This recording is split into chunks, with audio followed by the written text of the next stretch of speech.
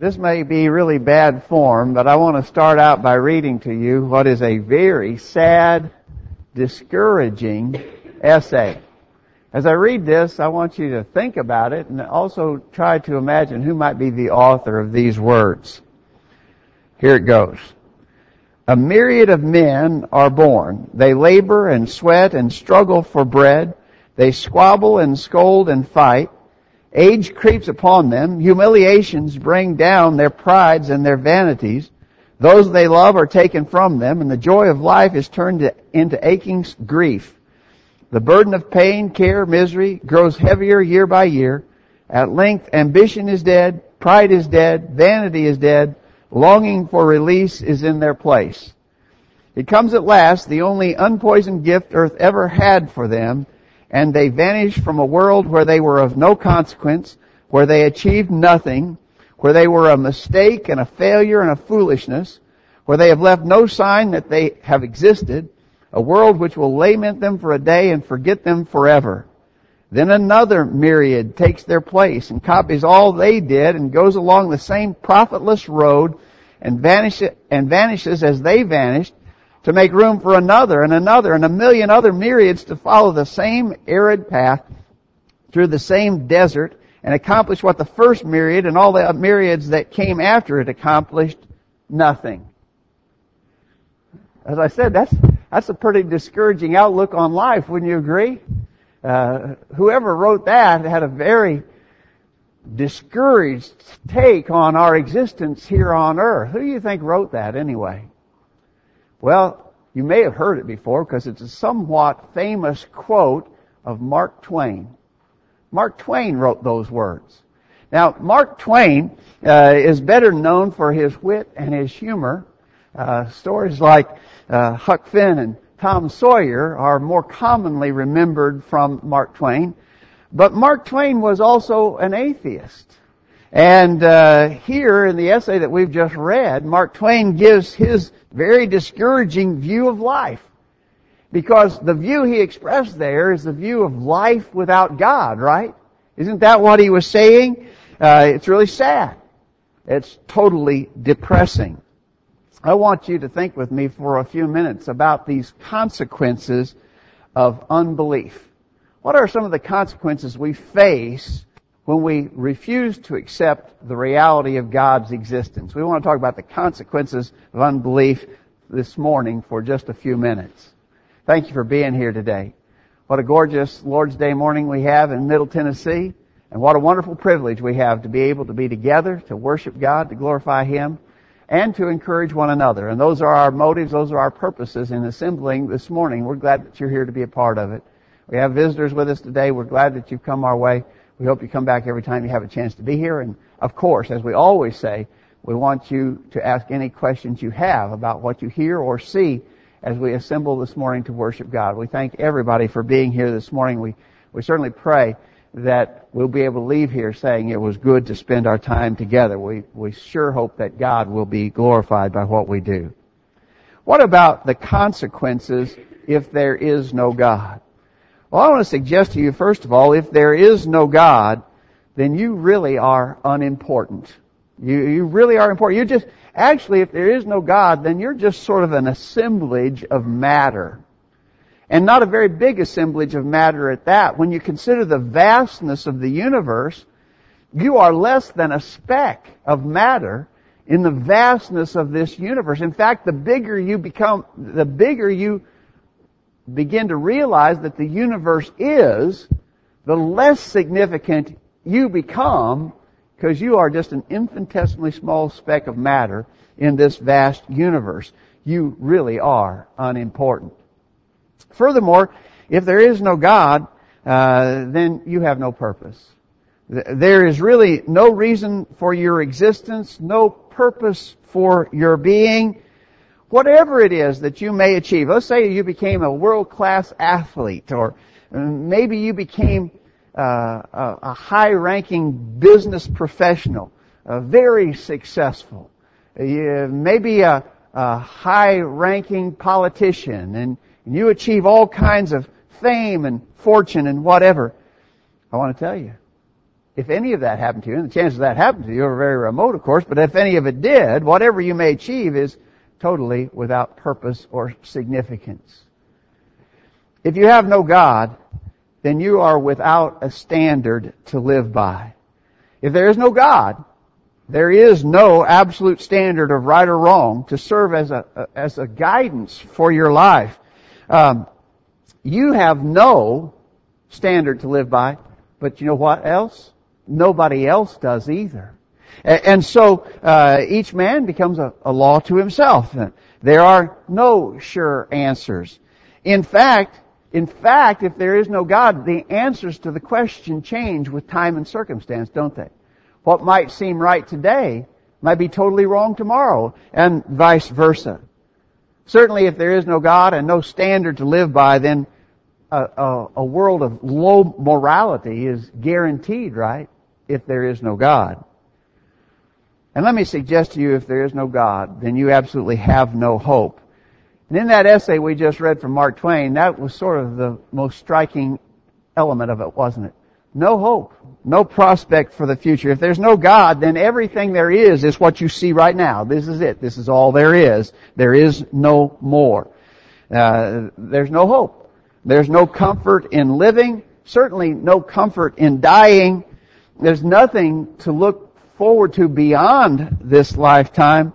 You just get old and you die.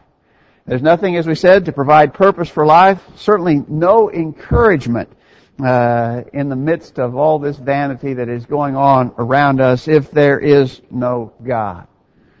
Now you might think of some things to add to that list, but I want to suggest to you that when you look at that list, that's really a discouraging, depressing outlook. Would you agree? Every man without God has to accept these miserable realities. That's what Mark Twain was writing about when he wrote that essay we read at the outset. In fact, he's not the only one who thought that. As I was reading that, did it come to mind maybe some of the things you've read in the book of Ecclesiastes? We're about to begin a study of the book of Ecclesiastes this Wednesday night. But King Solomon had some of those almost exact takes on life without God, because in the book of Ecclesiastes he goes back and forth between viewing life without God and then viewing life with God. But when he was viewing life without God, he said things like this: I have seen all the works that are done under the sun, and behold, all is vanity and vexation of spirit. Without God, that's true. He said in chapter 4, beginning verse 2, Wherefore I praise the dead which are already dead more than the living which are yet alive.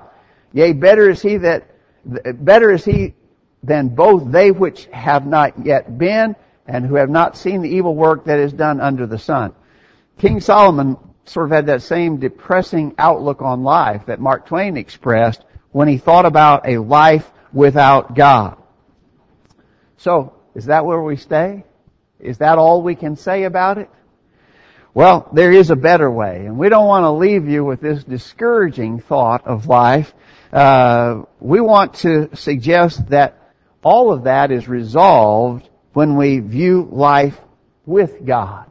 And so we want to spend a few minutes talking about some things we gain by believing that there is a God. Now, we're not going to go this morning into the proofs and evidences for the existence of God. We're not going to talk about the Bible as the provable, inspired Word of God. We're not going to talk about Jesus as the only begotten Son of God and the evidence, the proof that that's true. Now, we engage in those kind of studies a lot, and so please understand we're not going to be engaging in a study of those evidences this morning, although we think the evidences are abundant, overwhelming. There's just completely compelling proof that there is a God in heaven. Jesus is His Son. The Bible is His inspired Word. We believe those things, absolutely. What we're going to say is because we do believe that evidence, and we have come to that position of faith, because we do believe in God, what are some of the things that we gain by that faith? Well, actually, we gain just the opposite of what Mark Twain and King Solomon were complaining about. When we believe in God, then we begin to realize that we are important in the grand scheme of things. Now, we want to talk for a minute here about what I think is a very flawed self-esteem movement. We've talked about that a lot and mentioned that the Bible does not support the faulty notion of artificially elevated self-esteem that a lot of pop psychologists have embraced but now, interestingly, are beginning to abandon. We're not talking about a false sense of self-esteem where you ignore your problems and just imagine that you are more wonderful than anybody else. We're not talking about the artificially inflated self-esteem movement. But what we are talking about here is that you are important in the sense that you are made in the image of God. You are the highest of His creation. We see that in Genesis 1, when the creation of man and woman was the culminating act of God's creation in Genesis 1. The fact of the matter is, the bigger you see the universe and the immensity of the things God created, and then to realize that He created you in His image and gave you an eternal soul, you begin to see that God has made you important in all of this creation that He made. In Psalm chapter 8, beginning verse 3, the psalmist said, Psalm 8, beginning verse 3, "When I consider Thy heavens, the work of Thy fingers, the moon, the stars which Thou hast ordained, what is man that Thou art mindful of him, and the son of man that Thou visitest him?" You see what the psalmist is saying here? When I envision the enormity of creation, then I think, why would you think about lowly me? But you did. That's what the psalmist is saying there, right? And so he's praising God for the fact that the God who could create all of this was mindful of us, each one of us. We're important to Him in the sense that He provided for us both physically but especially spiritually through the redemptive work of His Son, Jesus Christ. God loves us. That's an amazing thing. We are important to Him, and He cares for us, and He loves us. In 1 Peter chapter 1, verse 18, "For as much as ye know that ye were not redeemed with corruptible things, as silver and gold from your vain conversation, received by tradition from your fathers, but with the precious blood of Jesus Christ, as a lamb without blemish and without spot." God cared for us enough that He would redeem us from our sin with the blood of His own Son. And so, yes, you are important. Not this faulty notion of artificially inflated self-esteem, and not even to suggest that we are worth or worthy of what God has done for us, because that is not the case. But we are important because God is a great, gracious, and merciful God, and has provided for us all wonderful things. We are important in that sense. So you see the contrast here. Without God, we're really unimportant, just a speck of meaningless matter in a vast universe. But when we realize there is a God, then we have this all-powerful creator of the enormous universe who looks down on each individual one of us, who loves us, who cares for us, who provides for us, and especially who made redemption possible, salvation, a relationship with Him through sending His own Son to die for our sins. We're important to God. Furthermore, if there's a God, then we have a purpose for living. The atheist does not, really. This is one of the things that I'm always kind of stunned whenever I have the occasion to speak to someone who's an atheist. I've even asked some of them, what's the purpose of your living here? Why are you here? What's your purpose? And after you're dead and gone, what will be the meaning of it all? And I don't think they really have a good answer to that. But we have an answer, don't we? We have a purpose.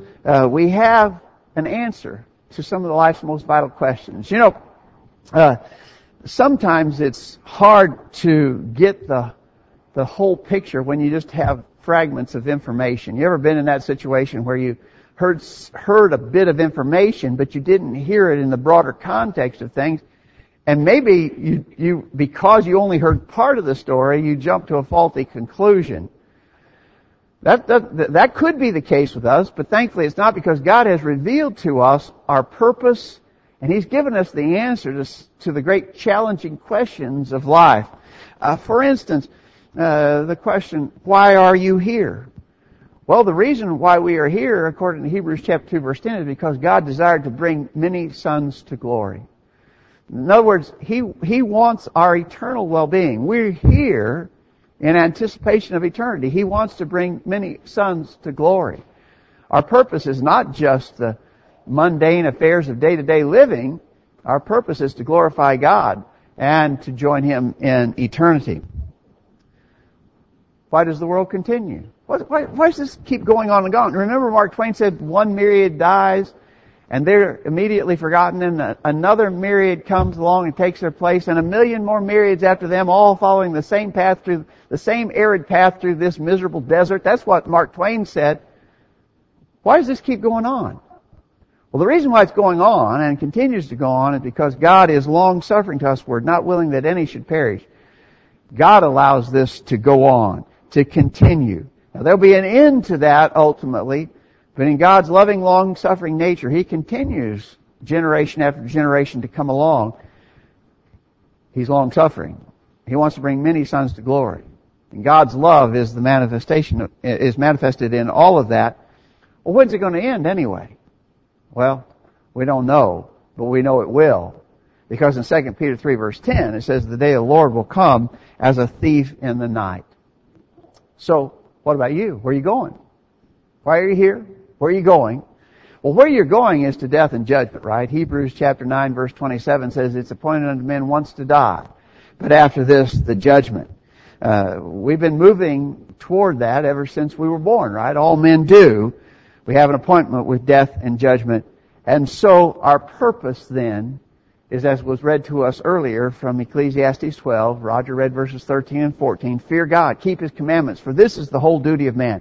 For God shall bring every work into judgment with every secret thing, whether it be good or whether it be evil. Our purpose here is to fear God and keep His commandments. We're going to begin, as I said earlier, this study of Ecclesiastes this week. And Solomon went through a long search for meaning in life, for purpose, for fulfillment, for satisfaction. He was, as we will point out, very likely the wealthiest man who ever lived in the history of the world. He certainly had the capacity to try every single imaginable thing to gain meaning and purpose for his life. And as he pursued worldly things, he just grew increasingly frustrated. But when he came to the end of it all, this very diligent search for meaning in life, he concluded, our purpose here is to fear God and keep His commandments. This is the whole duty of man. We can gain from his story. We can gain from what God has revealed in His Word. We know why we're here. We know what our purpose for existence is. And again, that's contrasted with the sad outlook of an atheist. What about this standard to live by? The atheist does not have one, but we do. Have you ever thought about the importance of having a standard to live by? With a standard to live by, we have things that are sure and unchangeable. We have right answers that don't change with time and circumstance. It's always right to do right. It's not going to be that today it's one way and tomorrow that might change and you ought to be doing something else. We have things sure and unchangeable. We have a really legitimate basis for dealing with our fellow man. How we relate to one another is revealed in God's Word, and the right way to do so is told to us there. The Word of God, of course, is that standard that we live by. In John chapter 12, verse 48, Jesus said, he that rejecteth me and receiveth not my words hath one that judgeth him. The word that I have spoken, the same shall judge him in the last day. You know, to the extent that men will live by that word, our lives are made better and the world is improved. I think I've told you before about an experience a number of years ago when we were teaching in Moscow, Russia, and sharing with the Russians the simple truths of the Sermon on the Mount in Matthew chapters 5, 6, and 7. And in the course of that study, these Russians, who were, of course, raised as atheists, they were trained to be atheists from birth. And as those simple truths of the Sermon on the Mount were shared with them, the question was asked, in other words, here was a question posed to these people who had been raised as atheists. What if everyone lived this way? And they immediately said, what a wonderful world it would be. Things would be made better, right, if you had such a standard to live by, and people did, and we do. We have this absolute standard to live by. Well, what else? Again, you could expand this list, I think, but one of the things we have to add to our advantages for believing in God is, as contrasted to the atheist, we have a basis for hope. Have you had a bad day? Have you experienced a gloomy week? Have you had a terrible year? Sometimes those things happen, don't they? Well, what keeps you going anyway? If you've had a bad day, a terrible week, a horrible year, what keeps you going? Why do you keep trying? Why do you keep moving forward? I want to tell you that the person who believes in God is sustained through the difficult times of life because we have a hope in something that is not seen. We have a bright and glorious hope of life beyond the grave. I got to tell you, I don't know how the atheist keeps going. If I'm an atheist and I run into all kind of trouble and disappointments and discouragements, if my life is just not working out the way I want it to work out, I don't understand how an atheist keeps on going.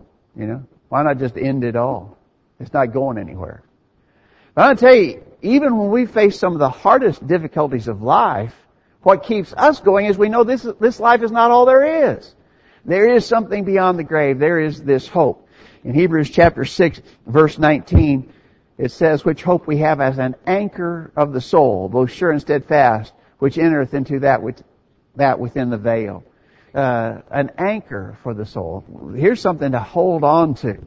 This is something steady and doesn't move away from us. We can stay attached to that hope, which is called an anchor of the soul. In Psalm 46, beginning verse 1, God is our refuge and strength, the very present help in trouble. Therefore we will not fear, though the earth be removed, and though the mountains be carried into the midst of the sea. The psalmist there he wasn't talking literally when he said the earth be removed or the mountains be cast into the midst of the sea. He wasn't talking literally there, but he was talking about the fact that sometimes in life it can seem that bad. It can seem that things are going that terribly for us. But we have God as our refuge and strength, a very present help in trouble. And so, with God in the picture, we have a capacity to put all these storms of life into their proper perspective. Notice what Paul said in 2 Corinthians chapter 4, beginning verse 16. For which cause we faint not, but though our outward man perish, yet the inward man is renewed day by day. For our light affliction, which is but for a moment, worketh for us a far more exceeding and eternal weight of glory. For we look not at the things which are seen, but at the things which are not seen. For the things which are seen are temporal, but the things which are not seen are eternal. That speaks to this hope that we have. We have a hope, and I don't know whether there's an extra letter on the word hope there. We have this hope for the soul. Life with God is so clearly better than any alternative that life without God can suggest. So, what do you got here? We got two roads suggested, two paths that you might follow. A path of life without God or a path with life with God. Before you start down a road, you want to make sure it heads in the direction that you want to go, right? When we're driving in our car, when we come to an intersection, we make our choice because we want to pick the path that takes us where we want to go. You don't want to turn the wrong way, you'll end up not where you want to go. We want to take the road that takes us where we want to go, right? Well, I would suggest to you spiritually, the same thing is true. Which road do you want to be on? Where do you want to end up? Which of these two roads do you want to follow? I think the choice is an obvious one, right? The choice is an obvious one. Well, as I look over the audience this morning, my guess is there's not a single atheist in our assembly this morning. If you are, we're glad you're here because I think we very certainly have to consider the things that we said this morning and the arguments that we presented. So if there's an atheist in our assembly, we're glad that you were able to hear a discussion of these things we think are so vital. But my guess is there aren't any atheists in our assembly this morning. That if we went around the room and asked every single person, do you believe that there's a God in heaven? They would say yes. So have we wasted our time with a lesson like this morning? Have we wasted our time by talking to the concept of atheism when there aren't any atheists present? I would suggest to you, no, this is not a waste of time. Those of us who believe in God need to be fortified in our faith and the value of our faith in God. And so it's good for that reason. But also, it's good for those of you who believe in God, but who haven't really acted upon that faith in God, to consider these things. You know, it's one thing to say you believe in God, and maybe even to desire the benefits of that faith that we tried to describe in our lesson, but just acknowledging the existence of God is not enough. You must do something with your faith. In James chapter 1, verse 22, James says, "Be ye doers of the word, not hearers only, deceiving your own selves." You may deceive yourself in the fact that you believe in God, but if you haven't acted upon it, if you haven't done what the Word says, you're just deceiving yourself. 1 John 2, beginning verse 3, "Herein do we know that we know Him, if we keep His commandments.